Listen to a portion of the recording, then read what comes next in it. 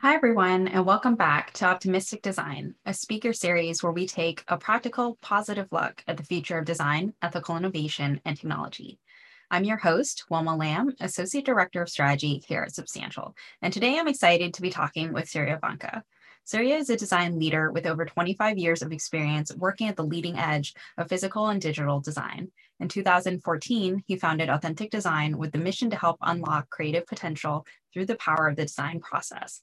He is also the creator of Design Swarms, an agile design approach that has been used to tackle complex global challenges. Previously, Surya was also director of user experience at Microsoft, a tenured professor of design, and an award-winning industrial designer. Surya has also served as president of Design in Public and chaired multiple design conferences. Hi, Surya. Welcome, and thank you for joining me today. Hi, Wilma. It's so great to be here. Thank you for having me. We're very excited to have you. Me So just too. so just to kick things off, I'd love to hear from you. How did you get into the world of design? Yeah, so that was a while ago. And the way that I got, ever since I was young, I was a tinkerer. I was drawing stuff, tinkering. Uh, and I was growing up in India where it was early in the time of design maturity of India. And there was one design school, and that one design school across all of India took 25 students. I didn't even know about it. I didn't know there was something called design. The school was awesome. It was started by Charles Eames in India, but it's kind of tucked away in a completely different part of India than I was in. And so I knew there was this thing I wanted to do. I didn't know it had a name, this Mm-hmm. thing called design. And so I went into the closest other profession that I could think of, which was engineering. Mm-hmm. And I happened to do that in the city called Chandigarh, studying engineering. And my engineering school, the classroom that I was in had a window. Of course, it had a window. And through that window, when I looked out, there was this building I could see. So every time I was in engineering school, I'd look at this beautiful building that looked very different from everything else. It got me really curious. And I went and investigated what that building was, and it was a building by Le Corbusier. And then I investigated that. What is this building that's colorful, looks different, it's got a different shape, and all of that? And I learned there was a discipline called architecture. And then there was another discipline similar to that called design. And that took me down the rabbit hole. And it turned out I applied to this one design school in India called the National Institute of Design. I was really lucky to be one of those 25 people that one year to be admitted. And that began my story of getting into design.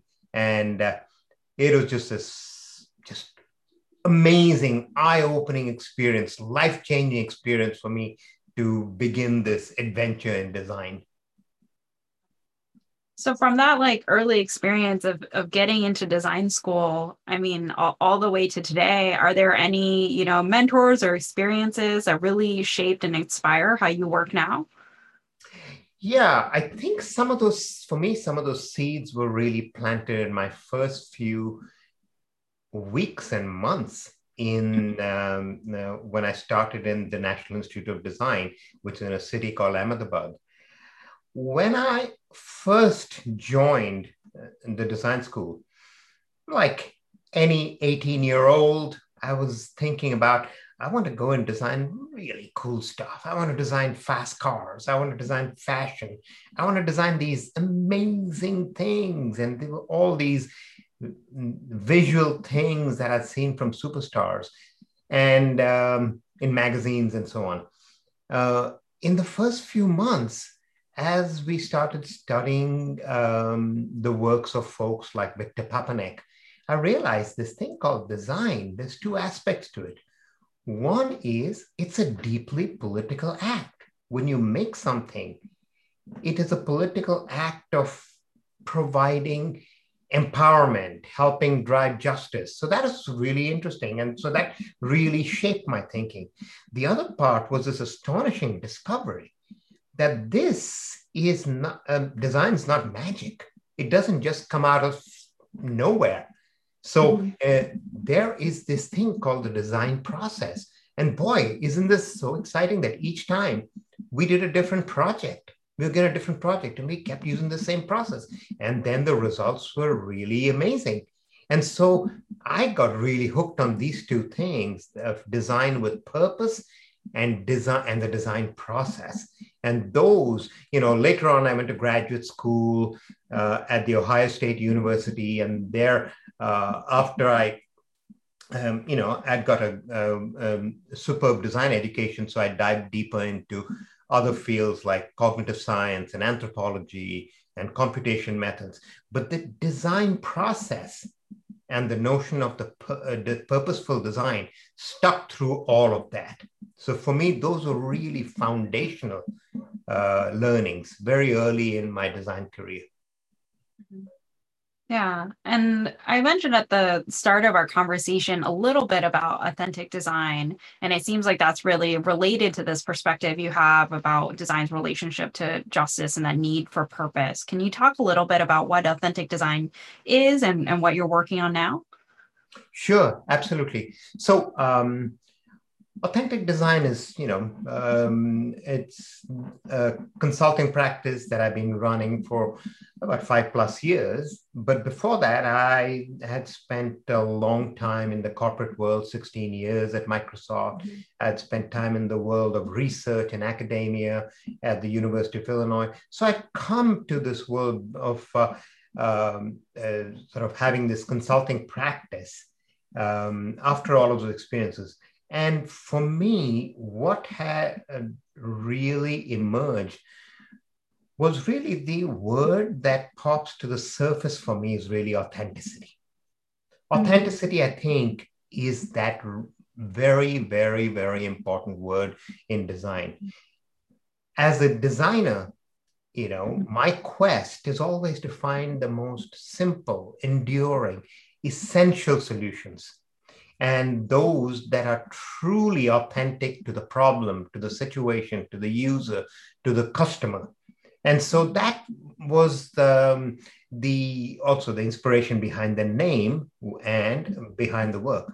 And I think this notion of authenticity for me runs really deep because it is at the craft layer. I'm an industrial designer by training and an interaction designer also by training and by practice.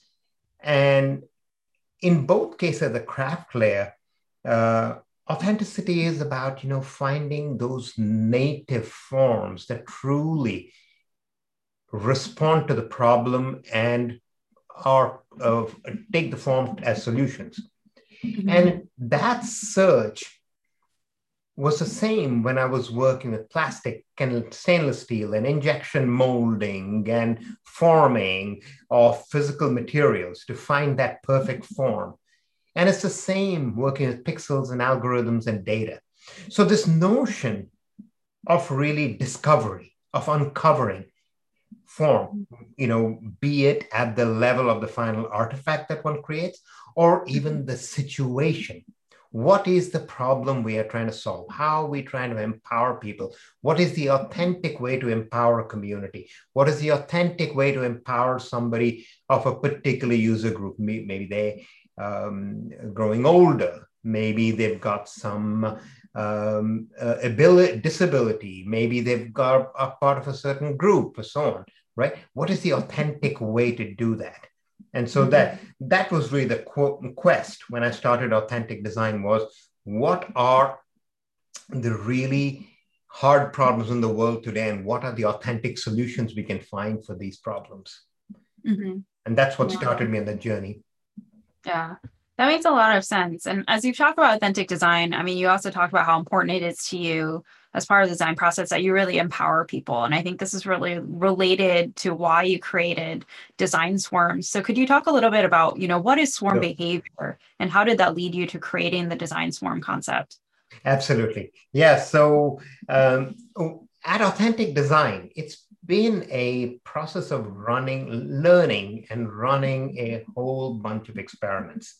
And through that learning and running experiments, So first of all, there was an observation that I've had after running many corporate design teams, many teams as a consultant, many various teams, and just reflecting on which teams tended to have the most impactful results. And I noticed a pattern. And for me, the teams that were able to solve things quickly and elegantly didn't function like top-down command and control systems. Rather, they were nimble, they were agile, they were cooperative, they worked together, raised each other.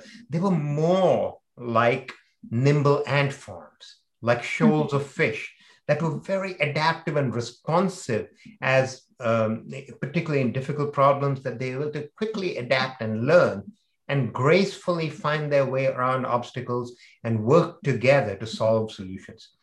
Now, I've had the opportunity, been really fortunate to have taught design thinking one way or the other to about 25,000 people, in all the various organizations that I've been part of. And that's a very, very powerful frame. I found that when one can take design thinking and creative swarms together, these two come together to form this really very, very powerful framework where we've got a scaffold for unleashing creativity, the design thinking process, and the swarm behaviors, a way that we can have collective innovation. And those two came together to become design swarms. Design swarms, at the core of it, there are a few ideas, right? The one idea, of course, is a clear, simple, well-orchestrated, visible process that everybody is aligned so that people can amplify each other's superpowers rather than cancel each other out. So that's one cornerstone. The other notion is a notion of concurrency. When different folks are working in teams on a challenge and working concurrently, and the process is set up so that they can be cooperative, then we can increase velocity dramatically. And that becomes really, really important in our times, because if you think about it, what has changed in our time? Problems have become far more complex. And because problems have become far more complex, because most problems we deal with now are ecosystem problems. So they're very complicated. They are a lot of connected pieces. And because of that, we have to go much deeper to solve any problem. So that's one aspect of the problems that we solve today, be it in business, be it in social impact, be it startups, be it in education, healthcare, whatever, right? Problems are much deeper. But there's another need that has appeared, which is the need to go faster and faster and faster, which pulls in the opposite direction, which is how do you go faster and faster and faster? And we have to go faster because of market forces that need us to move faster, but also because the world is changing faster and we have to respond to it faster. So these two things, the need to go deeper and the need to go faster, pull in different directions. The power of design swarms is that it gives us a way to address those by bringing collective design. When multiple people are working on a problem, you can gain understanding of the problem far more quickly if you have a well-orchestrated process. It can cause confusion otherwise. And when you have a well-orchestrated, clear process, it also helps you solve faster. So that's the cornerstone of the process. Where it came from was actually the need to serve those problems in those communities which had extremely low design resources, right? And so there was those constraints led to this notion of let's find a way to do this where there's very few design thinkers, but they're very hard problems of collective design and using design swarms. But it's been very handy that it's now matured enough that it's used also in design-rich places like enterprise design. Mm-hmm. Yeah. So for any of our listeners or watchers out there that are interested in design swarms, could you explain like what it's like to take part in one? Absolutely. So design swarms, from the sort of more abstract notion that I described, Mm-hmm. they're instrumented with process maps. So there's a Lego kit of process maps which come together to create what I think of as problem-solving surfaces, depending on the problem. So if one can profile what kind of a problem is it a fuzzy front-end problem? Is it a problem that requires a lot of iteration at the end? Is it just a wicked problem that is, it's got all kinds of moving parts and you need to understand a lot of different things? You can profile problems, right? Based on profiling problems, one can put together a problem-solving surface. Now, the problem-solving surface is these process maps. The power of process maps is that humans can work together on a visible representation of the design process and work their way through that, right? It used to have done a lot of these on paper, right? There's, situations where that's the only way it worked. I've worked with refugee communities and like folks after an earthquake where you just go there with these process maps, either, maybe like 3 feet high and 2 feet wide, a series of them, and you put them up on a wall and then people work through it and they come to a solution. Now, these same process maps are things that are done on digital whiteboards. Right. So at the core of it are process maps. Then there are sets of resources that, you can't just have a process map and say, go do stuff on a process map because people don't have the training. So there are learning resources that go along with and facilitation to lead people through that entire process.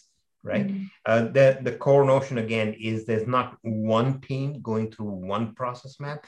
There are multiple teams in parallel using the same process maps, solving the same problem, but using these tools of the representation of the process, as well as learning resources to be able to march through each step of the problem-solving process, the design thinking process, really.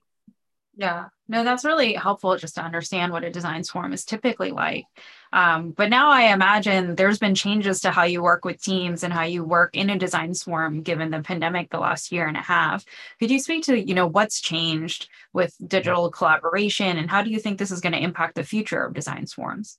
Yeah, that's an excellent question, because when we could no longer travel and when we could no longer spend time together in the same room, I was thinking, the way I've run this process for hundreds of times was dependent on really as a facilitator to really move and shape the energies in the room, to inspire, to push, to lead people, and do all the kind of social dynamics that a creative space needs, right? Really, in a sense, recreate the design studio, right? And which required, people coming together in groups, gazing at what the work they've done, negotiating that, having conversations, having good conflict, and all of that. I was thinking, how now, if people are going to be separate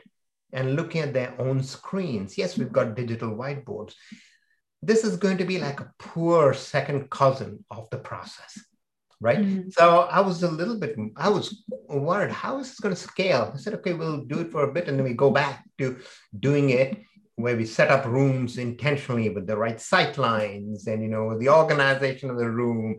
We set up these supplies and we set up an inspirational space, empathy walls, all those kinds of things that I have been pleasantly surprised. I have been really pleasantly surprised because moving design swarms to a digital online swarm space has really transformed the process in many ways. So here are a few things. So when we think about design studio, we think about a workshop and so on, and you think of a facilitator. I can typically stand next just to one person or two people or a few people, and I can make eye contact and I can see how they are actually responding to what's happening and do what is needed as a facilitator to move things forward. I can't look into the eyes of the person who is 30 feet away at the end of the corner of the room. Now, when we have digital whiteboards and conferencing systems, I get a chance to be as close to anyone in the room. This little thing is a game changer because now it creates equal voices, right? The other thing that happens that I find is really fascinating is, these processes of design very much lean upon, these boards, because what we are doing is design is holistic, and therefore we never want to lose sight of the whole. And the way we do that is use walls. And on walls, we put sticky notes and diagrams and pictures and notes and all of that. And so we never lose the whole view of the problem. That's fundamental to design, right? But when we work together, it could be that the large man standing in front of the board hides that visibility from maybe the smaller woman standing behind him, right? The nice thing with digital whiteboards is our bodies are invisible. So we all continuously see what each other does. And because we see what each other does, we get a very dynamic view of what's happening in not only what's happening on these boards, but what's happening in people's minds, because it is evolving. We have other kind of opportunities which are really, really interesting. I try to bring customers into workshops. Sometimes in co-creation, it is the customers themselves or users themselves. But if it is not, I'd bring customers in. And they come in for a little bit during some part of the process, and then they step out and we go back to designing. It's always a bit of a challenge. But now customer drop-ins become very easy. So if you get stuck at some point, you just phone a customer into your meeting. So this for me is non-trivial, because how do we do this typically? We go and do research to understand people who are not us. Then we create abstractions of them called personas or other kind of evidence mechanisms. And then we design against those. And then we move along our process, and then we go check back in with the real humans who we use data from to create those abstractions. When we can have the real humans themselves come in and be part of the process, in co-creative ways, it's powerful. The challenge is there's a lot of logistics, and that adds its own weight. But with these kind of processes and the way that interconnected digital infrastructure lets us have these drop-ins, it makes it really interesting. The other aspect is, from being a purely synchronous process, now we have the opportunity of being asynchronous. And that opens up all kinds of opportunities, right? Because people think at different speeds. Some people think faster. Some people are more deliberate and slower. It allows everyone to now participate at their own pace. And maybe from just running these sessions as a facilitator, designer, and a workshop designer, the nice thing is, till 5 minutes before you start something, you can respond to new information coming, right? Usually, you had to wrap that up a couple of days before because you're a production. You had production to take care of. So you can go really late in the cycle, and not only till the start, but you can adapt the tool and the infrastructure and the problem-solving surface continuously. For me, and the final thing I think, which is really the biggest piece of this, now that I'm doing these forms online, we have a new actor that comes in, and that's data. Everything that people do is data. Now you can bring in the virtuous loop of data to start informing the process.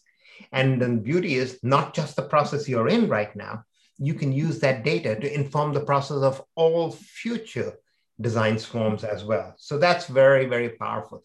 And to summarize, there's a lot I've said that. To summarize, I think the power that I've discovered is really now this gives me the ability to bring even more people who are not part of the innovation process now into the innovation process. So I'm really excited. Next week, I'll be running Swarm in Sierra Leone and be running that with young folks on gender violence. And some of them won't use computers. They'll do it from their phones, maybe. Right. And but now we have the means to be able to reach folks and rather than design down for others, let everybody's creative potential help shape the solutions for themselves and even for others. So that gets super powerful. Yeah. No, that's really helpful just to articulate, how it's changed over the last 18 months. And it sounds like it's changed a lot. It's changed a lot. And I think it's going to continue to change a lot. Yeah. No, it's definitely been an interesting year to be in design and be working in this field. The other thing I want to make sure that we touch upon that you've spoken about before is the kind of evolution of design industry and also design maturity within organizations. And you've talked about this idea of design 1.0 to design 4.0. Can you talk more about that framework and how you understand design maturity? Yeah. So this framing, which is really a framing of the 4 scales of design, this is not my original framing. This goes back to, I'm thinking, maybe even as long ago as 1972, Richard Buchanan, who wrote about the 4 orders of design. And I am stealing from that and also the work of folks. So built on Buchanan's work, like Gary Van Patter, who actually is the one who introduced the notion of using the numbers. And I'm building on top of that. So just, giving credit where credit is due. But the important piece over here is, so if we think about these 4 orders of design or the 4 scales of design that design functions at, so you can think of design 1.0 is the design of products and communications, right? These things that we all learn in design school, that how do you design this great, well-designed product, the perfect message, well-designed, with the right colors, the fonts and all that, what we all deeply, deeply love. The next level order of design, or the next design 2.0 is design for experiences and services, right? Now, when we're taking the narrative frame and we're looking at how do things unfold over time, right? And multi-touch experiences, omni-channel, all of those things, right? This is really sort of where we think about, if we want to think of field service design, right? So we can think about that as the evolution of design to design 2.0. And design 3.0, which is really where we are right now, is designed for organizational transformation. Right? All of the business success stories we've seen in the last 20 years had been design 3.0 success stories, whether it's Apple, right? Airbnb, whether it's Microsoft, it's the Australian tax system, right? And all of these success stories that have happened around the world around design, it's about multiple people, teams using design thinking and driving organizational transformation and value through that. Design 4.0 is design at social and planetary scale, right? And that is the part of the evolution that is taking place right now. And we're moving towards that. We haven't had too much of either a vocabulary or a commitment or a focus towards that, but that's been moving. And, the pandemic has been an accelerant, which these kind of intentions, needs are becoming clearer, right? We see it, the rise of inclusive design, right? The fact that we're all talking about inclusion, The fact that we've started to build these inclusive design frameworks. A bulk of Authentic's work now is really in helping organizations to operationalize inclusive design, because organizations are recognizing the need to do that.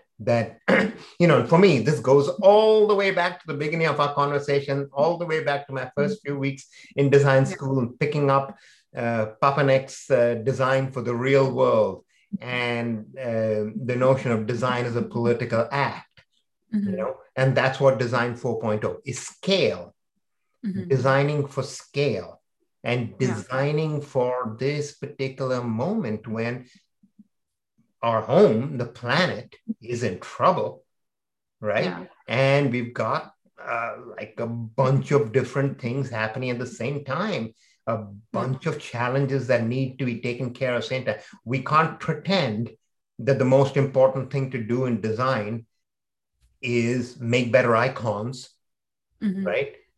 Yeah. Or create better shopping experiences and limit ourselves. Those are very important, but we can't limit ourselves to those or build more profitable companies.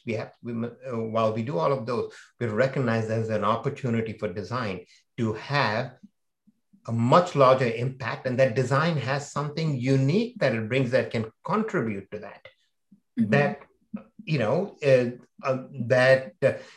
there's a way of thinking that other fields don't have, and that by adding it to the mix, design has an opportunity and a responsibility to contribute at this moment. And that's Design 4.0. Yeah, I really want to dig into, all the concepts that you just mentioned around Design 4.0. We talked a little bit earlier about, making it inclusive of more people, also democratizing the design process. And as you just mentioned, there are a lot of organizations, right now that they know how to do Design 1.0 and 2.0, and quite a few that have moved in this 3.0 space. But as a designer, or if you're part of a design and strategy team, what does it actually mean to set up, for success moving into Design 4.0? Yeah, so for the first, Design 4.0 doesn't replace 1.0, 2.0, 3.0. You continue to do those. That is work that needs doing.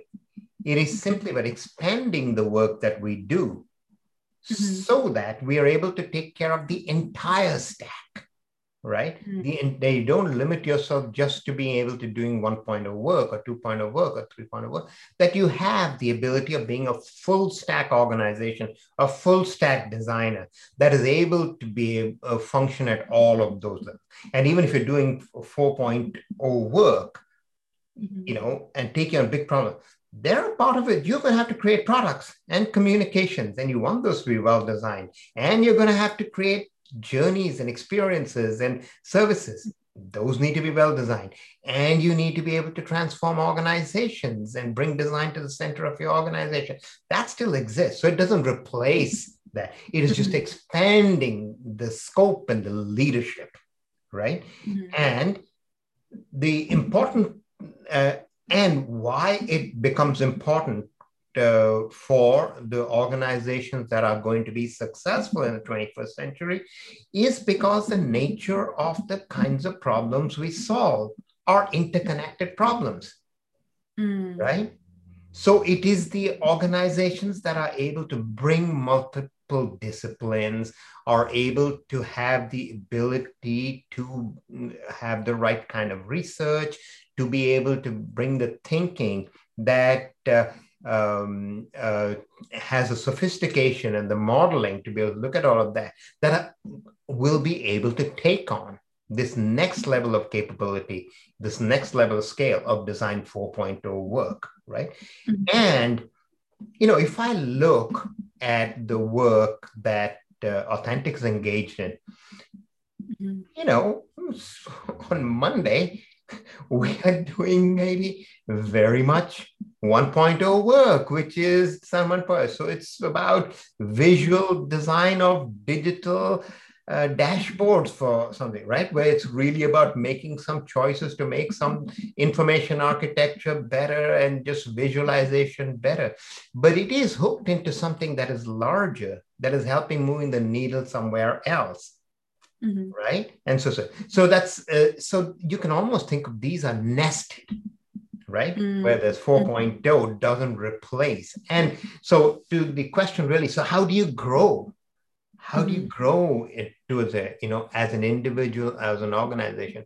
Well, the good news is at this particular moment in time, the level of conversation that is taking place in design communities is growing in sophistication more and more and more. Again, I'll come back to inclusive design. That conversation, some of the richest conversations around inclusion are happening in the world of design right now, right? Mm-hmm. Some of the richest conversations about data and the ethics around data are happening in the design discipline right now, right? So there's a lot of these conversations that are happening. So the way to grow is to get engaged into these conversations and also to truly take on a learning mindset. I am learning more these days about design than I was learning when I was a student, right? Mm-hmm. I know that the need to really up my own learning, up my own game, right? There's so much there. I'm right now deep into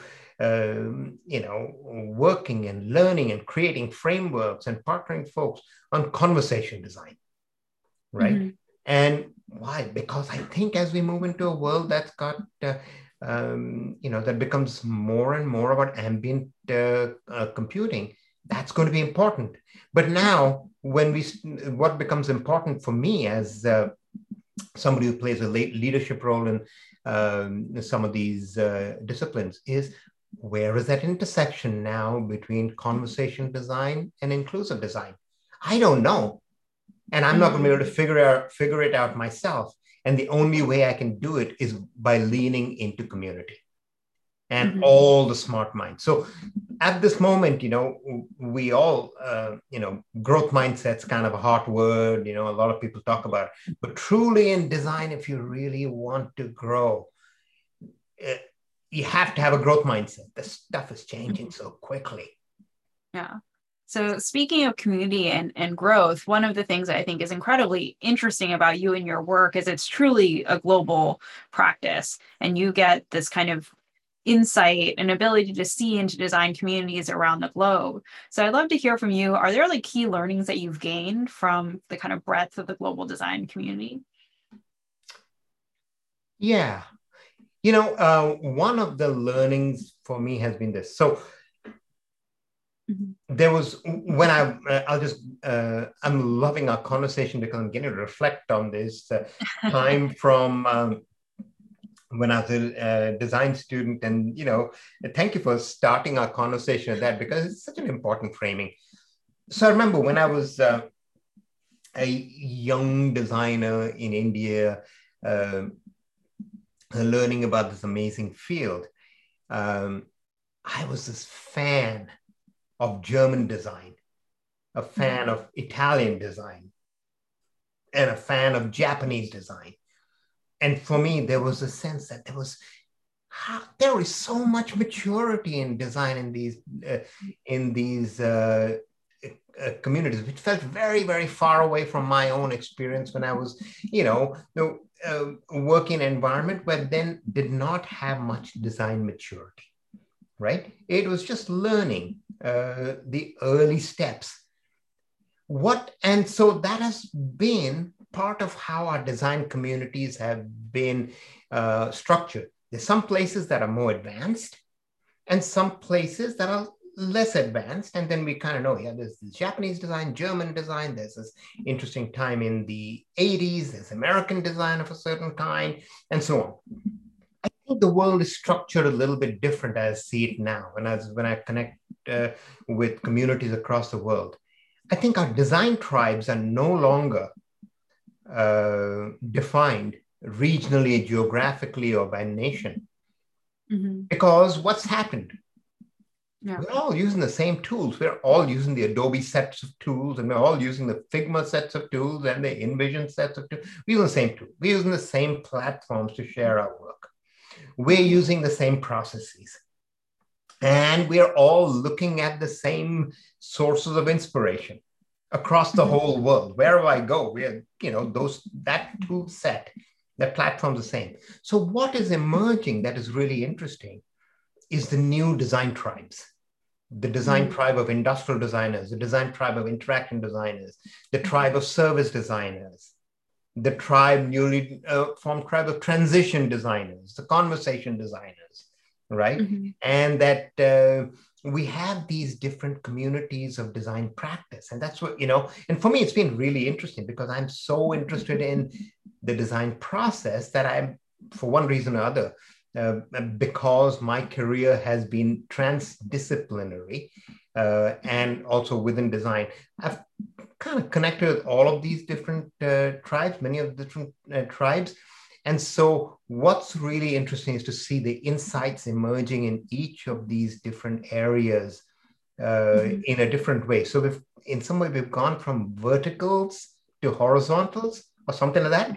Right. And that's been super, super interesting to see that change. And having said that, another thing that's really emerging is some, now that I've said that there are these tribes, there are also some very, very interesting pockets of where folks are mining into local needs and inspirations to create new ways to approach design. I see a lot of that happening right now. There's a lot of energy of that happening in India, which I'm very familiar with. Amazing design community forming there. I see that happening somewhere with the hardware hacking community in southern China, around Shenzhen and so on, right? And there's different communities that are forming. So the way I like to think about what's happening in the world of design, we have got these tribes and we've got these new laboratories where the new is being created. Yeah. No, this is really interesting. And I love this idea that you brought up of moving from kind of verticals to horizontals. Brings to mind a couple of things I want to ask. So one is, you've worked at the intersection of kind of design, technology, and innovation for the last 25 years, and you've seen a lot of this evolve. And the other thing, I'm just reflecting back on your earlier answer about design education, is, one thing I want to ask you is, as you reflect on how the industry's changed, it's become more globalized, there's more of these pockets, we're increasingly horizontal. Do you think that design education itself needs to change, or do you think it has been changing along with the industry? I think design education is changing. Is it changing fast enough? That's another question. Is it changing necessarily in the right direction? So obviously design, we see it all over. There is, design is hot. Nobody is going to deny that, right? Design is just really hot all over the planet right now. And so we have one phenomena that we see happening in design education is just a lot more places offering that. Just going back to India and the fact that there was one school that had 25 students. Now I think the number is 5,000 industrial designers being graduated a year, right? And, in some of these, China's got a bigger number than that. So there's a lot of different schools, right? So there is that level of sort of a basic level of design education being provided. There are some places that are starting to take design education and really move it in areas that are sort of preparing those design 4.0 designers, where there are efforts to really tie social impact right back into the design programs. There are other programs that have become very deep in terms of technology. Right. So what we're also seeing in design education, there are different kinds of emphasis. The place that I'm not sure, and I haven't seen enough of yet, is design education truly training folks for what is right now a key skill for designers. So what happened in design, right? We spent 20 years fighting for a seat at the table, and then we got it. And we got a seat at the table, but then we found many times, not only did we have a seat at the table, we had the head of the table, right? And they said, oops, what do I do with this now? Because now it was not just being another voice, and they were, it is often taking on a leadership role. Lead.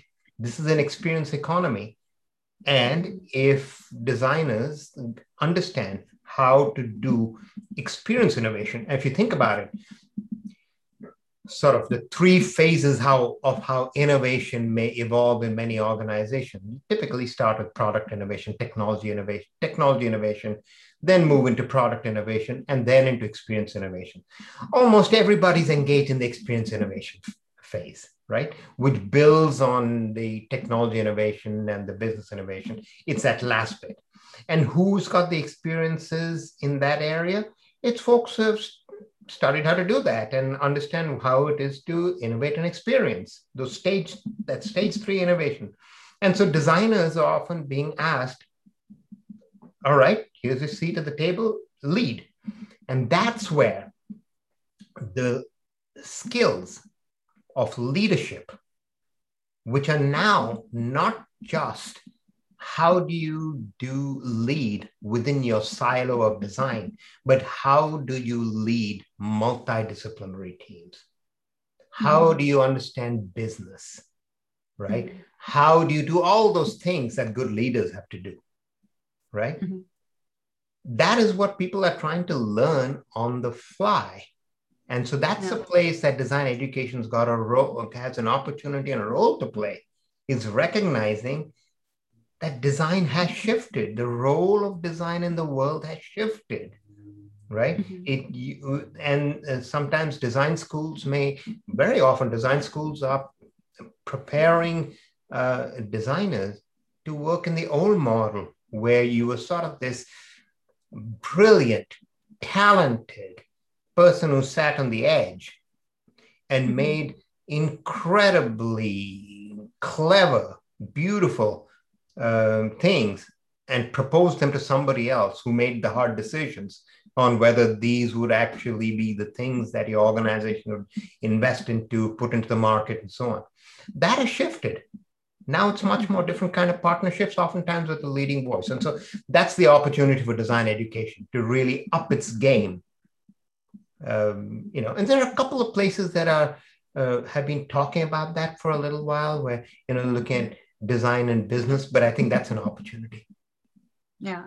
So reflecting on kind of we've covered a lot of topics today. I'd love to hear from you. What is top of mind today as you think about the future of design and technology? Like, what are you optimistic about for the future? So I think, clearly this also design and technology and design, particularly digital technology when we talk about, right? When we say tech, we mean digital tech most of the time. So we've gone through, John Maeder has been a proponent of this in his design and tech report of how we've gone through the age of sort of design, the age of design superstars, right? And design as this cool thing, black box designers just create this magic. And we went through the age of design thinking, where design turned into heuristic, and it was done by teams, and it was tied to this sort of large organizational change. And we moved into this age of computation design, right? Where now digital technologies are very much baked into the process, whether it is working with things that are digital, using digital platforms to create them, working with like your AI buddy to create design, right? And, fundamentally also, and perhaps most importantly, that now the conversation between designer and the beneficiary of design, the user, the customer, bridging that because of the way that communication now has become a part of the design process. So there are all of those, right? And all of those, and those are very powerful ways that design has changed that we don't get to go back to any. That is fun. That is the way that design is done. So, but when I think about design and technology, there are a couple of things that really are top of mind for me, right? Uh, One is this notion that none of this, when we talk about the scale of design that we do today, the enormous scale that we do it at, given that digital design tends to have very large scale. The first product I designed was used by maybe at the most 100,000 people, right? And since then, the kind of products more recently I've been involved in, used by 2 or 3 billion people, right? So that scales. Yeah. And of course, with that scale, just because of that scale, the diversity of people that I touch and I impact either positively or negatively also tends to has increased, right? And so our choices have stopped being neutral. No. Any small choice can have magnified impacts, right?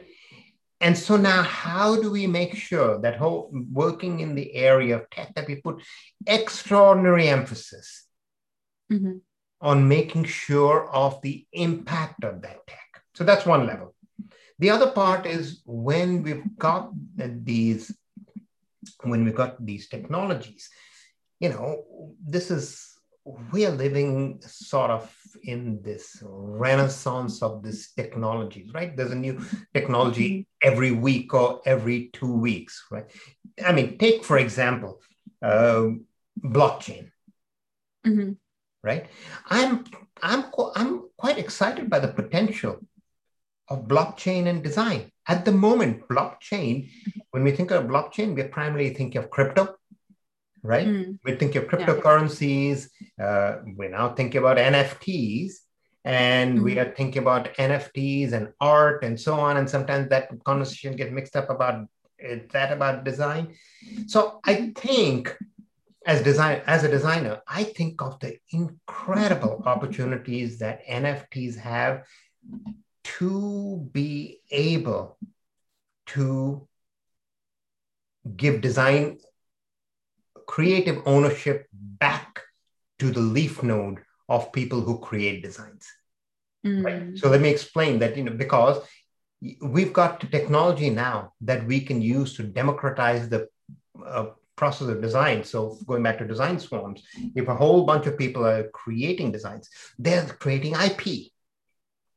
And now we've got technologies like blockchain that let us be very thoughtful about design at that scale, right? About who are creators, how does everybody get rewarded for their creativity? So I think when I think about technology, it's like trying to stay on top of these emerging technologies that are very powerful so that they end up serving users, end up serving humans, and they don't become runaway trains that we are deploying without being careful about what those downstream implications are and cause chaos because of that. So I think that's the frame that I think about these technologies about, we need to, so what does that mean as a designer? I need to get reasonably expert in my understanding of what technologies are, and then come back to design and see what is the impact that technology can have so that we can do better design that's just, design that adds value, design that makes lives better for everybody, and so that's kind of how I think about design and tech. I kind of went all over the place with that answer, but yeah, in a nutshell, that's how I think about it. Yeah. Well, thank you so much, Surya, for joining me today. It was wonderful having you on. Oh, what a pleasure. Thank you for this. I love this conversation. Good. I did as well. Yes. And thank you to everyone out there who's watching. To follow along and hear the most recent releases, head to substantial.com/optimistic design. And we hope that you'll join us again next month as we continue to take a future-focused look at design, ethical innovation, and technology.